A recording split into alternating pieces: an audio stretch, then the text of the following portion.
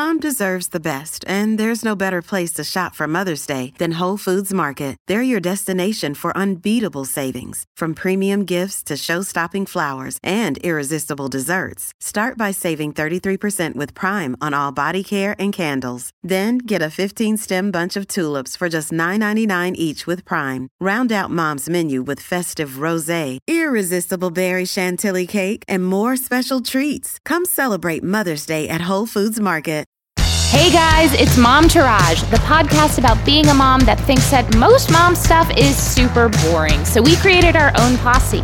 I'm Ashley. And I'm Carrie, and we are ready to walk you down the red carpet of motherhood. Hi, friends. Hello there, beautiful. Oh, you're giving people a little self-esteem juge today. You and I have had a day, so I figured I'd help other people. Oh, you want to say hello? Go ahead. Hello there. Hi, beautiful people. We've got a great show today. First, we are talking about the state of Black maternal health care in the U.S., and I can give you a spoiler alert. It's not good, but it might be getting better because we are talking with May founder Maya Hartigan, who is making it her life's work to change that. And she is incredible. Then we are really reconsidering Santa's lap by reading a reconsideration of Santa's lap. Is it okay to have your kids sit on Santa's lap? I think there's a valuable argument on both sides. As always, we have our hashtag swag bag. Up next, different child than the one that just spoke to you, maybe? Or maybe the same? Take it away. Kicking shit. I've been subbing at a school and I'm directing the 6th grade play at that school. And one of the tenets of Momtourage is that we were a person before we were a mother, and to remember that we were someone before we became this other thing. And one of the things that's been hard for me is that since I have become a mother, and even since when I met Lee, I haven't really done the jobs in which I identify part of my identity. Lee saw me teach yoga, which was an important one, but he's never really seen me act. And Luna has not really seen me do anything aside from Momtourage. I guess she's seen me teach yoga, but still. So anyway, we had a meeting and I had to bring Luna to this short meeting at the school. And it was really good having Luna see me as this other thing, seeing the kids talk to me. She liked it. I was really happy that it happened. In all fairness, she's seen you do this. She sees you and I do this, but she also knows we're friends, so I don't really know if she knows the difference. And then as far as teaching yoga, that's also been virtual. So seeing me in a different space where people were talking to me, I think also because it was other kids. And holding you in a certain esteem and value. It made me feel like I'm prioritizing the things that I've wanted to. And it was just cool to see that. I feel like it's not a fully developed tits. It just was something that really hit me. I was like, oh, I like this. I like her seeing me in this way. That's nice. The shits are seasonal depression, man. This dark so early is a joke. I hate it. I feel like it's hitting harder this year. Well, I mean, what we've just been through with the election and 3 years in a pandemic. I basically want to go to bed immediately when the sun goes down, but that's like at 5 o'clock. Doesn't stop me. I've been putting on my robe at 5 with the hood. My thing is when I really need a hoodie and I just close it so I look like I'm just coming out of the birth canal. And I've just been like, I'm going to put my full fleece robe with my hood on and just look like I'm from Mordor. Why not? So my shits are kindergarten homework is absolutely fucking terrible. It's a fight every day. It was taking about an hour. My mom was very much like, you do this on your own. This is your thing to figure out. Sebastian's homework is sent to parents on Class Dojo. I don't know if you know what that is. I didn't until Sebastian and pandemic and stuff. It's basically like an online school portal type of thing. It's 2 pieces of homework every night, which fine. I'm all for kids having homework. I get the argument against it, but I went to one of those schools where I have hours of homework a night. It sucks, but I think kids need it. It prepares them for bigger phases in your life and all this other stuff. The way it's set up for us to get the homework, there's no way this kid can do it on his own, and it just drives me crazy. And then I have to take a picture and send it into the teacher when he's done. It's just too much. At that school meeting, I was talking to parents about how much work the students who were doing the play would have. And the parents kept saying, okay, so they get home at this time because I have to be there for the homework. In 6th grade, the parents have to be there with the kids? They were saying that they need to help with homework. I guess they're on homework duty. And so they're like, what time are they going to get home? Because there's the homework and the whatever and the whatever. And I was just like, I guess this continues. If I didn't know how to do my own homework, my mom would be like, ask your teacher. I really think we are enabling our children too much. I just feel like they're all weaklings, but I'm giving off major boomer energy right now, which I know somebody's going to have a problem with me saying that, but you get what I mean. My tits are, I talk about this every single year, but I'm so tired of the over commercialization of Christmas. There's too much. The fact that you're expected to spend a certain amount on each person, the expectation of the gift giver is ridiculous. I'm shocked when I get a present. Sebastian's the one that I care about getting presents. Anyone that's not my husband or my parents, I don't really need a gift. I just got into a big argument with this woman at Luna's ballet class. I sound like a joy to be friends with, don't I? We were talking about gift giving or something, and I said, it's not too bad. I just asked people to buy into an experience for Luna. We have enough shit. We don't need any more toys. Totally. And she's like, but I have 3. And I was like, okay. Congratulations. She's like, I expect my parents and my brother and my sister to buy for all 3. And I was like, well, why do you expect them to do that? That's a lot in one. And she's like, but I have 3. I'm like, okay, do you want a cookie? Aren't we supposed to be instilling gratitude into our children, not material bullshit? God, this enrages me so much. It's nice anyone's even buying your kids any presents. Yeah. So me buying an entire swing set for my 3 nephews is not good. They need separate swing sets? No, I just buy them something that they all can enjoy. I just have such feelings about that. I'm like, I'm going to call all your family and tell them not to buy you shit and see what you say. In my attempt to counteract all of this commercialization and bullshit expectations, every year I try to do something a little bit different for people different than Matt, my parents. For the people that I just want to give them a gesture and say, hey, I thought of you this holiday season. Here's a token. Yes, such a nice little gesture. So I'm a little hesitant to say what I'm working on for my handmade Christmas because you're getting one. Oh, thank you. Because I know you really appreciate handmade. I do. This is a very nice gift. I started it and I was like, holy shit, I made this. This looks professional. I can't wait to see. I think you'll really like it. All right, up next, Maya Hardigan. Hey, it's Kaylee Cuoco for Priceline. Ready to go to your happy place for a happy price? Well, why didn't you say so? Just download the Priceline app right now and save up to 60% on hotels. So whether it's Cousin Kevin's Kazoo Concert in Kansas City, go Kevin, or Becky's Bachelorette Bash in Bermuda, you never have to miss a trip ever again. So download the Priceline app today. Your savings are waiting.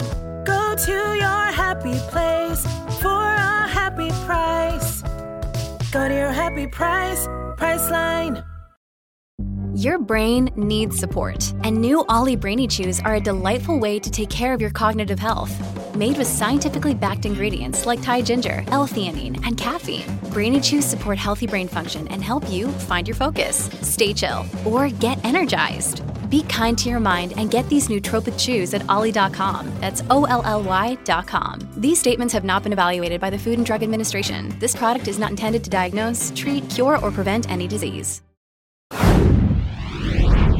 Today's guest is a mom and the founder of May, Pregnancy and Postpartum Support, offering tools that support a safer pregnancy tailored to the needs of Black women. Welcome, Maya Hardigan. Hi, Maya. Hi, Ashley. It's great to be here. It's great to have you. We have been wanting to have someone on specifically about Black maternal health. So please tell us about May. So May is a solution that was really founded on a mission to reduce maternal health disparities for Black women. It very much feels like our house is on fire when we think about these disparities and those who are most meaningfully impacted. We know that Black women are deeply suffering, and our children and our families and our communities from this problem. And so May is a solution that we really built around established clinical interventions, things that we knew and understood worked for maternal health generally, but also for this particular population of women. And I myself am a Black mother of 3. I can say that this speaks to me personally and to the experiences of so many of my loved ones. We are a hybrid solution that is focused on digital support for Black expectant and new mothers, and specifically a platform that allows us to drive digital education, allows us to drive self-tracking of some of the particular risk factors that Black women are impacted by: higher rates of gestational diabetes, hypertension, disorders like preeclampsia and the like, higher rates of perinatal mood disorders, postpartum depression, all of these sorts of things. And so we serve as a digital health platform that allows our users, Black expectant mothers, to self-track, to receive dynamic education, guidance, support on next steps in their care. It's really important, I think, just to acknowledge that a digital health platform in and of itself is not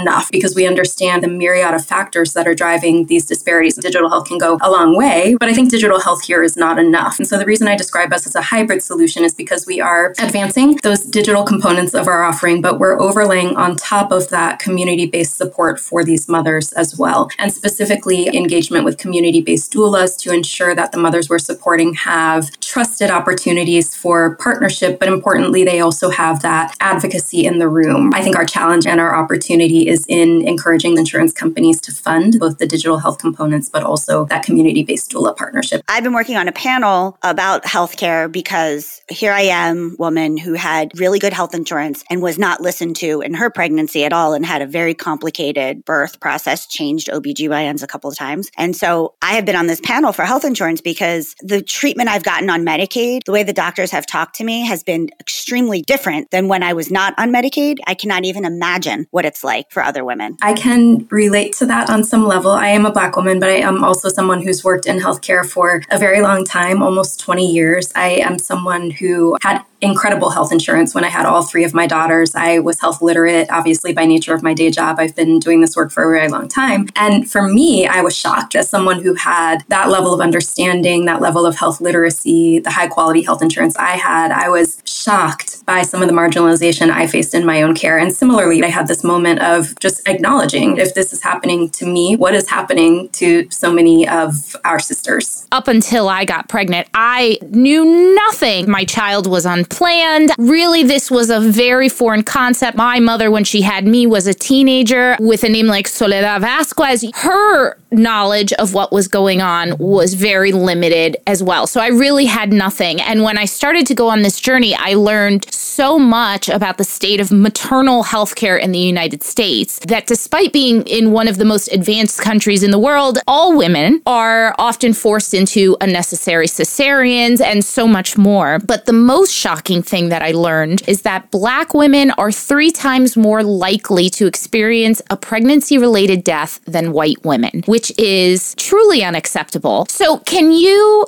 explain how this is possible, what is happening, and what causes this? It's an incredible question, and I think it really gets to the root of why we're here. There are a whole host of drivers that are leading to these poor outcomes. What is really well established by this point is bias and sometimes explicit racism in our care, and there have been numerous studies that show when Black women are reporting pain or concerns about their health, very often those aren't acknowledged, or they're saying, oh, don't worry about that, things will be fine. They're not addressed in a timely fashion, and then things continue to spiral out of control for that mom. So I think this very well established disparity in how we are responded to when we express a concern about our health is a huge part of it. Those are just the simple fact of biases that exist in healthcare, and something that we, particularly as Black women, just have to be hyper aware of when we're thinking about who our providers are and where we can find that cultural competency in our care, or where we can find a provider where that cultural alignment may not be there, but that commitment to treating all equally is. So I think this notion of provider choice is one that is critically important, particularly for Black women. If you're feeling a discomfort, if you're feeling like your concerns aren't addressed, if you're feeling like your questions aren't being answered, remind yourself always, every day, every moment, that you have the choice to switch, to find someone who is better able to meet your needs or respect you as a human. Beyond that, there are a whole host of other things that really speak to the challenges that we have had generationally in accessing best-in-class healthcare without financial barriers getting in the way, without location barriers sort of getting in the way. For those of us who work in public health and for those of us who work in minority health, I think some of the impacts of those generational access barriers are very well apparent as each generation comes forward, where we also tend to see higher rates of chronic conditions and risk factors that Black women are entering into pregnancy with: hypertension, cardiovascular disease, diabetes, and the like. And I think it's really, really important to say that this comment is not around victim shaming. This comment is simply an acknowledgement of the fact that we have not had equitable healthcare for generations. Anything that we can do on our side to try to get ahead of that, to try to make sure that we are putting ourselves in the strongest position for a successful pregnancy is huge. And also acknowledging why we may have had some challenges, but just making sure that we're doing anything within our control to access the resources that we need. Black Americans may represent about 13% of the population in the US, but about 4% of the workforce of doctors. doctors. For those of us who were to say, I would feel much more comfortable with a Black doctor, with someone who has this shared experience, we very likely can't all find that. So that really challenges us to think, if we need that cultural competency on our team, is it going to be the nurses? Is it going to be a doula? Is it going to be a midwife who's supplementing this experience that I may be having in my OB's office? Where will I find that? What does it look like? And to what extent should I prioritize it at the start of my pregnancy? Here are some statistics from the May website. Black women are twice as likely to experience a pregnancy-related complication, 49% more likely to give birth prematurely, which impacts the health of our children. That's a big number. An estimated 60% of Black maternal deaths are avoidable. On the site, you say that doulas are one intervention that could aid in this reduction. An important distinction perhaps to make between doulas and midwives. Midwives are folks who are trained in the medical support and delivery of a baby. Also phenomenal outcomes related to midwife-assisted births. Doulas do not deliver babies. Doulas are folks who can partner with you throughout the pregnancy and postpartum journey for emotional support, education, guidance, advocacy, but they also do play a role in the labor and delivery experience. While they're not delivering that baby, they are supporting pain management. They are helping to encourage you through the process and just providing guidance on the experience and advocacy to make sure that those birth preferences that you may have stated or documented in a birth plan are kept top of mind. They're really there to make sure that that experience remains yours and that any intervention that may come your way as a result of the labor experience, which is very unpredictable, making sure that your consent is there, you have a full understanding of next steps, and you're comfortable. There's this 3 to 4 times higher maternal mortality rate for Black women, but when we think about maternal morbidity, so the near-death experiences that don't result in a death, that is a multiple higher. So there are just so many Black women who are suffering, even when it doesn't go as far as morbidity. There are a lot of specific things that have been shown to bring these risks down, even thinking about things like the rates of non-medically required C-sections. We know that C-sections hold a host of downstream health complications. If they are done unnecessarily for moms, that increases the risk of postpartum hemorrhage, a host of other drivers of maternal morbidity or mortality. Not to mention, it's just a huge operation. I'm a 3-time C-section mom, and I think I was very lucky to have recovered from all 3 of those experiences in the way that I did. I would definitely be terrified to have a 4th baby and to need to have a 4th C-section. But doulas, for example, can play a meaningful role in helping moms with breathing techniques, pain management techniques, even being able to help massage the belly to help shift that baby into a more agreeable position for a vaginal birth. So their role has been correlated with being able to drive down rates of non-medically indicated C-sections. Doula support during the prenatal period has also been correlated with reducing rates of preterm labor. This is something that obviously has an impact on both mom and baby. It's really important to carry a baby to term, and it's not always within our control, but one of the things that's been really interesting the more I go into Black maternal health is the impact that stress can have on preterm labor. And so another role that doulas can play is helping mom during the prenatal period to manage stress and focus in on self-care. So their participation in the prenatal period has also been correlated with lower rates of preterm birth and low birth weight babies. Low birth weight issue is a huge one in our community. We have a rate of about 15%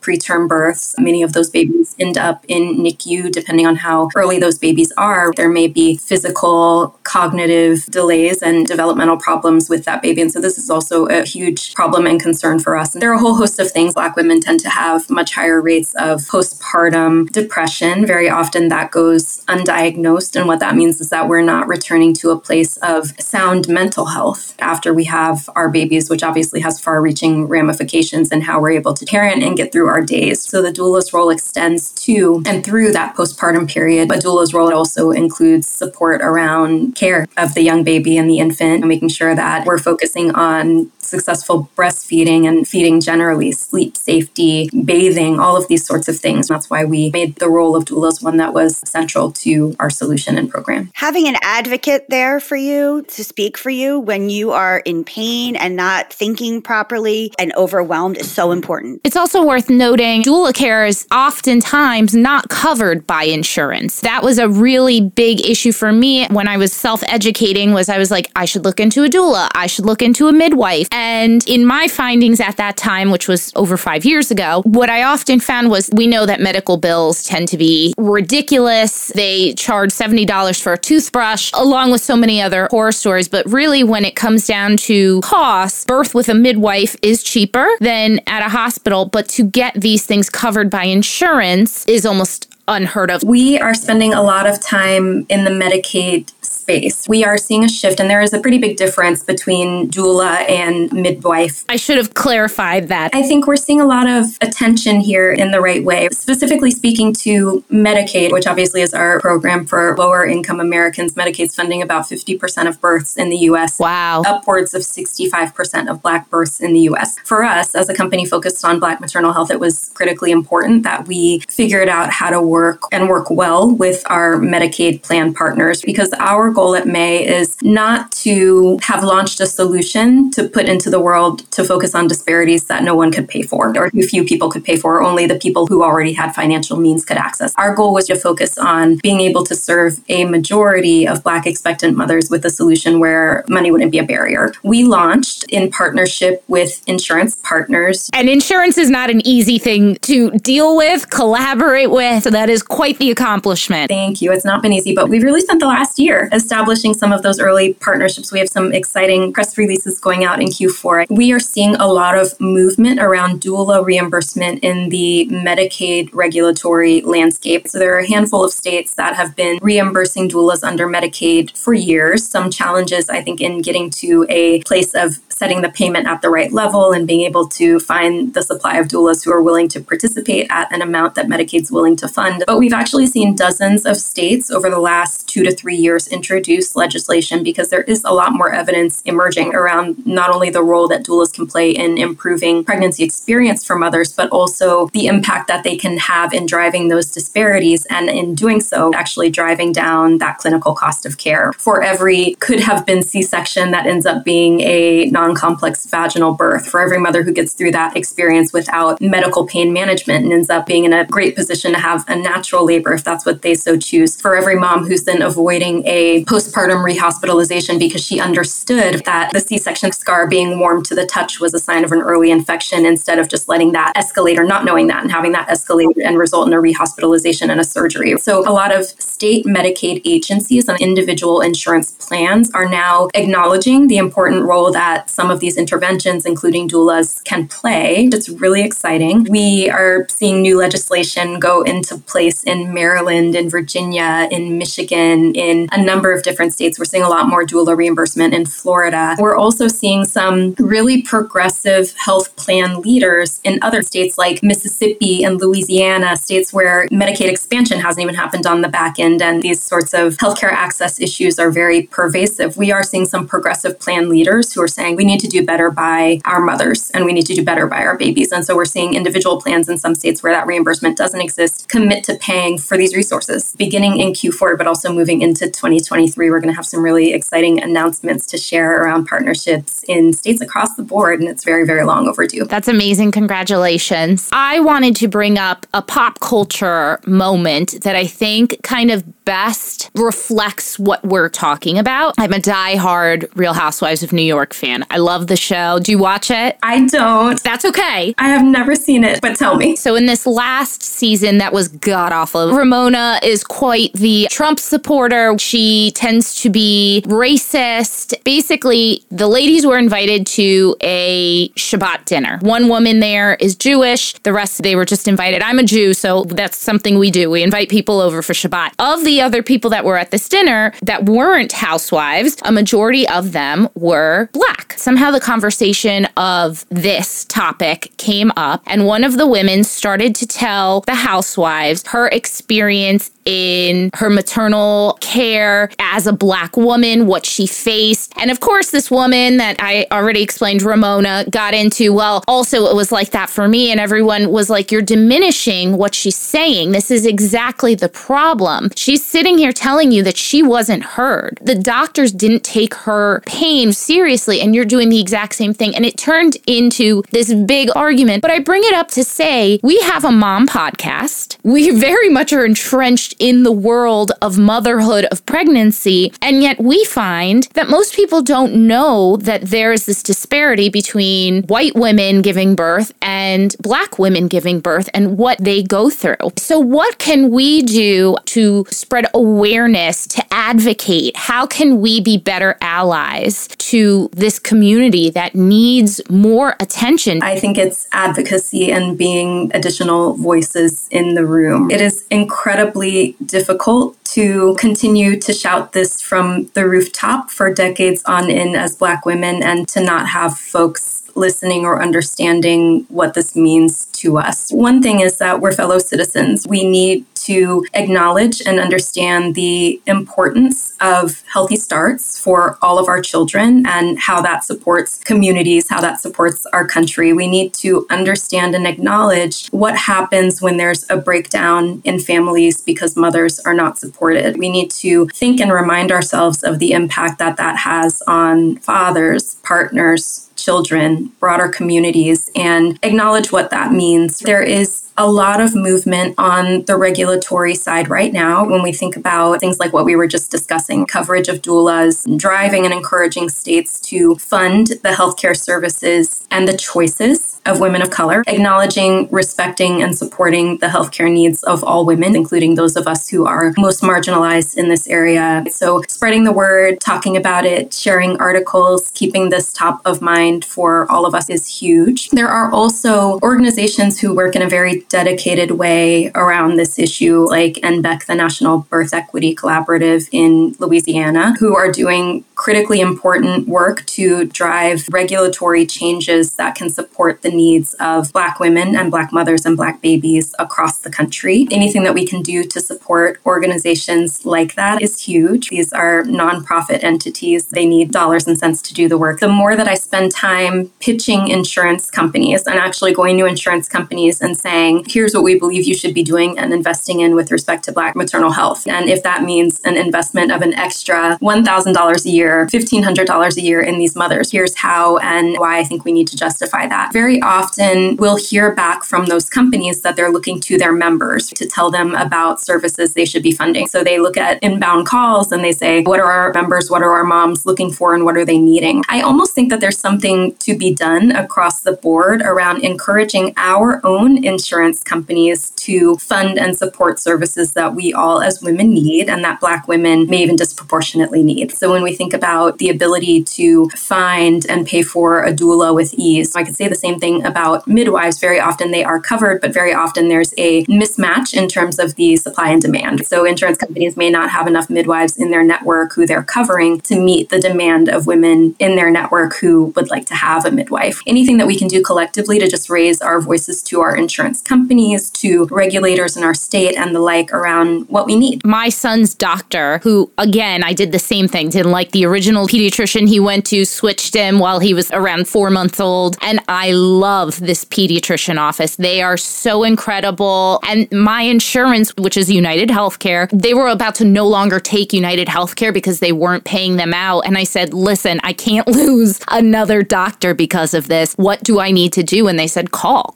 the insurance. And enough parents called their insurance. It's no longer an issue. We are still covered. This doctor still takes United Healthcare. So this is a much smaller situation than what you're talking about, but it is true. A lot of us feel very small and like our voice doesn't matter. But when enough of us come together, there is change to be made. I really believe in that. None of us today want to optionally be on the phone with our insurance companies, but I do think that small everyday actions like that can make a big and meaty and meaningful difference. And so I would just encourage folks to set a standard for what we need, put a stake in the ground, and let's collectively ask for it. We ask all of our moms on the show this one question. If mothers have the ability to outsource something from their lives, what would it be? I have opted to outsource cleaning toilets in my home. Amen. Amen. I don't do floors. I don't do toilets. Windows, I certainly don't do. I grew up and would like to raise my girls to know that we clean up our own messes. However, at some point, my husband sat me down and he said, you're running a business, you're parenting these 3 girls. let's have somebody come in and help. Our whole thing is we cater to the woman that existed before there were children around. That's the Momtourage ethos. Oftentimes, we're very honest and complain about aspects of motherhood. We'll say, man, my kid was an ass today. That's just our voice. That's what we do here. But I just want to say, you especially, you're not just doing your own thing. You're advocating for other women. There's only so much that you can handle. So I don't think there's any shame in outsourcing cleaning or anything else that is so labor intense and you just don't have the time to do it. If it makes your life and your family's life better, what does it matter? There's limited time. We have to think about our sources of joy. My family's Creole. I love cooking. That is something that I spend a lot of time on, but it's truly a source of joy, and I wouldn't outsource that if I could. But my toilets are not a source of joy. I'd like to see the woman or man. I mean, I guess there's some people that really enjoy. My grandmother really liked cleaning. Clean talk exists. There is a whole world on TikTok where people show you how to clean things in the best possible way because they enjoy it. Not me. Maya, thank you so much for taking the time to talk to us, educate our listeners. Especially when you're taking the time from your day of doing things that actually are making a huge dent. Thank you so much. I'm just so grateful to have had the space for this conversation. It means a lot to me and to our team. We're on Instagram at MayHealth Inc. We will be sharing some announcements around our newly deployed work soon, so we would love to have an increase in followers. Our website is meetmay.com, meetmae.com. Would love and encourage for you to spread the word, particularly with Black women who are expecting or new mothers in your lives. We would love to support their journey. Thank you both so much. Hey, it's Ryan Reynolds, and I'm here with Keith, co-star of my upcoming film, If, only in theaters May 17th. Do you want to tell people the big news? All right, I'll do it. Sign up now and you'll get unlimited for $15 a month and 6 months of Paramount Plus Essential Plan on us. MintMobile.com/switch. Upfront payment of $45 equivalent to $15 per month. Unlimited over 40 gigabytes per month. Face lower speeds. Videos at 480p. Active Mint customers by 531.24 get 6 months of Paramount Plus Essential Plan. Auto renews after 6 months. Offer ends May 31st, 2024. Separate Paramount Plus registration required. Terms and conditions apply if rated PG. This episode is brought to you by La Quinta by Wyndham. Your work can take you all over the place, like Texas. You've never been, but it's going to be great because you're staying at La Quinta by Wyndham. Their free Bright Side breakfast will give you energy for the day ahead. And after, you can unwind using their free high-speed Wi-Fi. Tonight, La Quinta. Tomorrow, you shine. Book your stay today at LQ.com.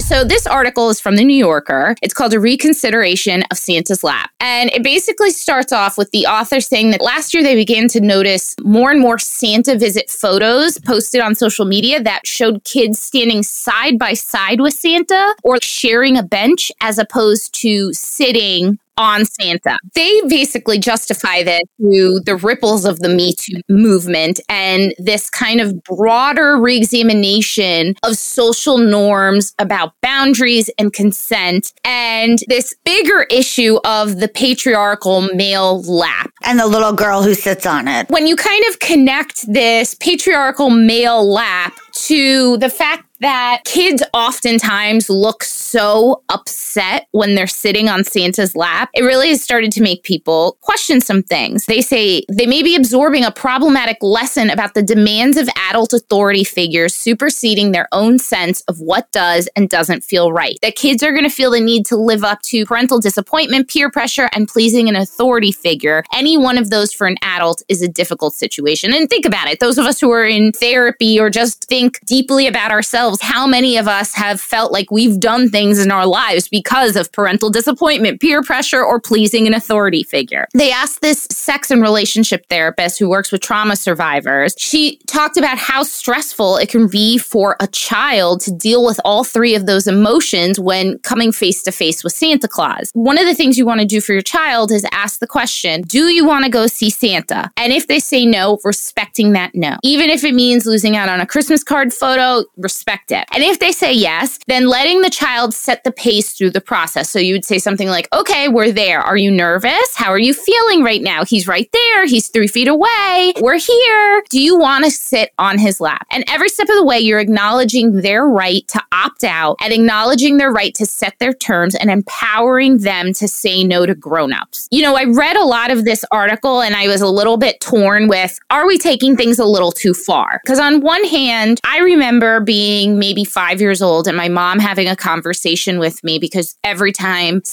a man that I knew would come in, I would give them a hug, which when you're 5, your head is right about penis level. That's what Luna does. And I'm like, please stop. Sebastian does it too. We have a crossing guard that Sebastian really loves, and he hugs this man all the time. The truth is, I don't know who this man is. I don't know if he's just genuinely happy to see my son. I don't know if he's some weird pervert. I have no idea. So I haven't quite fully figured out how to broach this subject with my child in terms of hugging men a certain way. But I do think the argument for this sitting on Santa's lap really opens up a bigger conversation. And it's not just about we don't know what kind of lurchy, pervy Santa there are. In this article, they do investigate 2 different Santas who run Santa schools. These men really wax poetic about how important their job is in the world. And I'd like to believe that that's the case. I'd like to believe that these men playing Santa really do take this role very seriously. So I want to know from you, Carrie, how do you feel about Luna sitting on Santa's lap or just the entire Santa mall visit experience? We don't do it, or have not yet. I don't think I'll do it. I hated character head people. Now, granted, Santa's not a character head, but same idea. And so my mom would force me, and then I would pee, and then it would be a big thing because I was embarrassed. I don't like clowns, all that genre, and I was forced to do it by my 80s parents a lot. I guess at some point my mom just realized they're all going to be bad. Carrie's going to piss herself every time. And so we stopped, but I still don't like them as adults. As far as sitting on the lap, I'm just extra aware these days about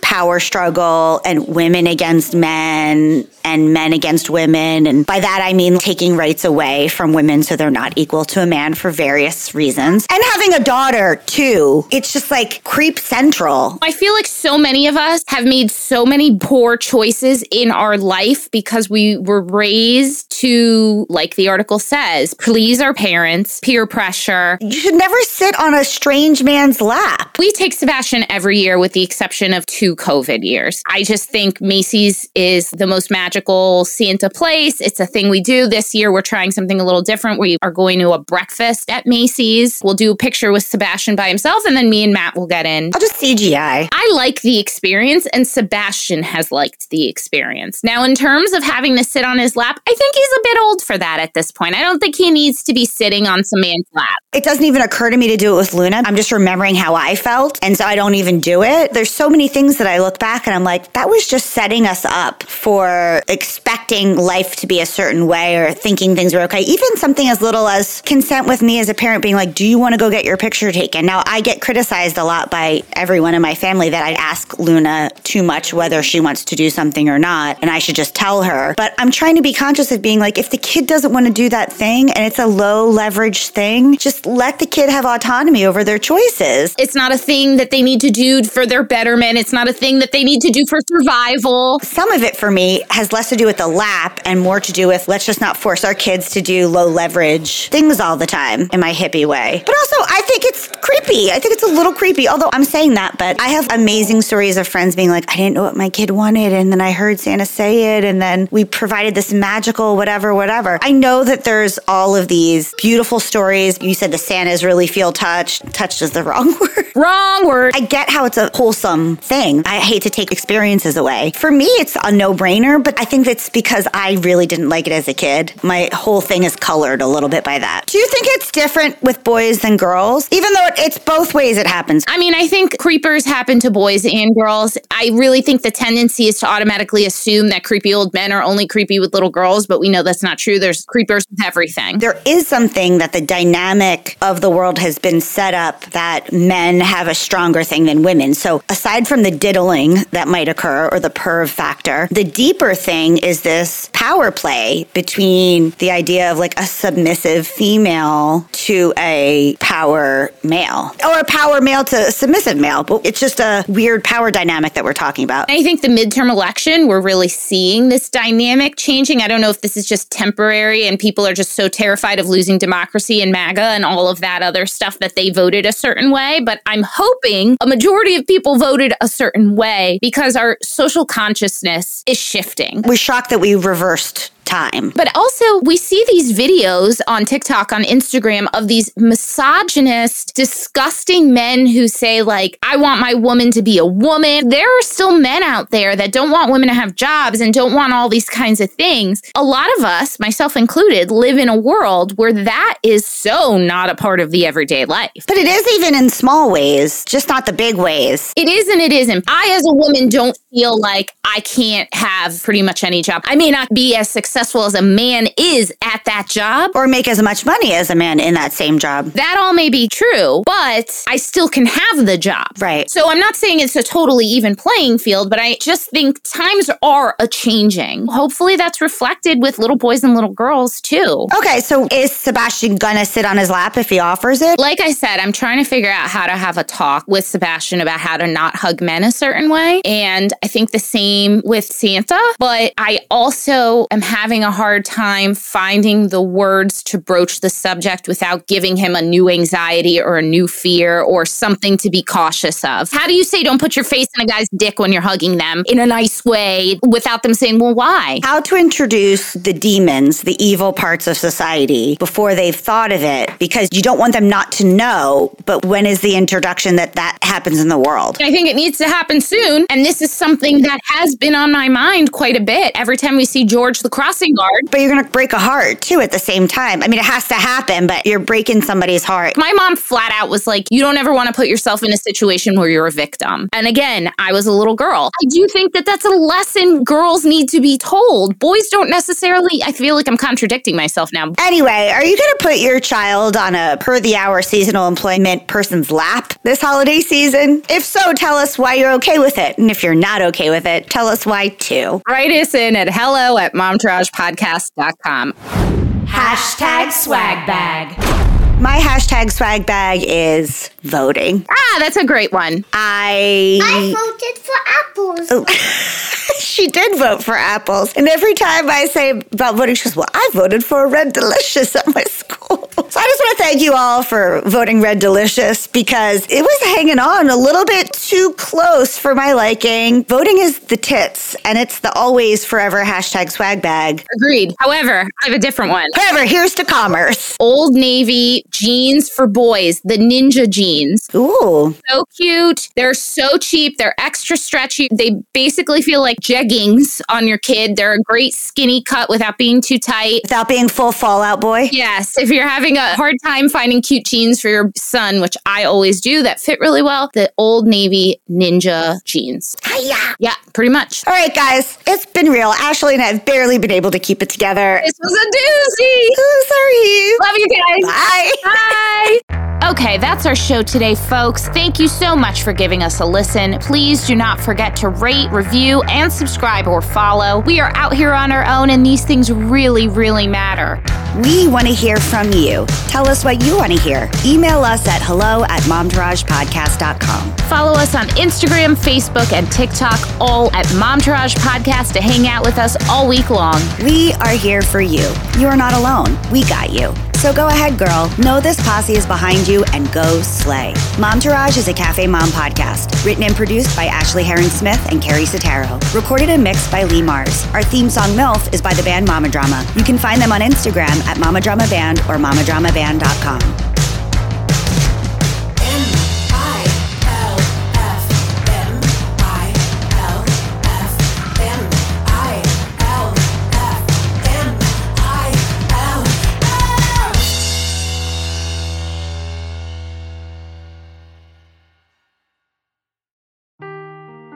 Seeking the truth never gets old. Introducing June's Journey, the free-to-play mobile game that will immerse you in a thrilling murder mystery.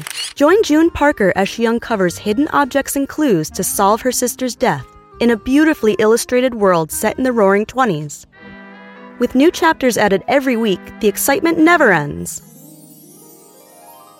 Download June's Journey now on your Android or iOS device or play on PC through Facebook Games.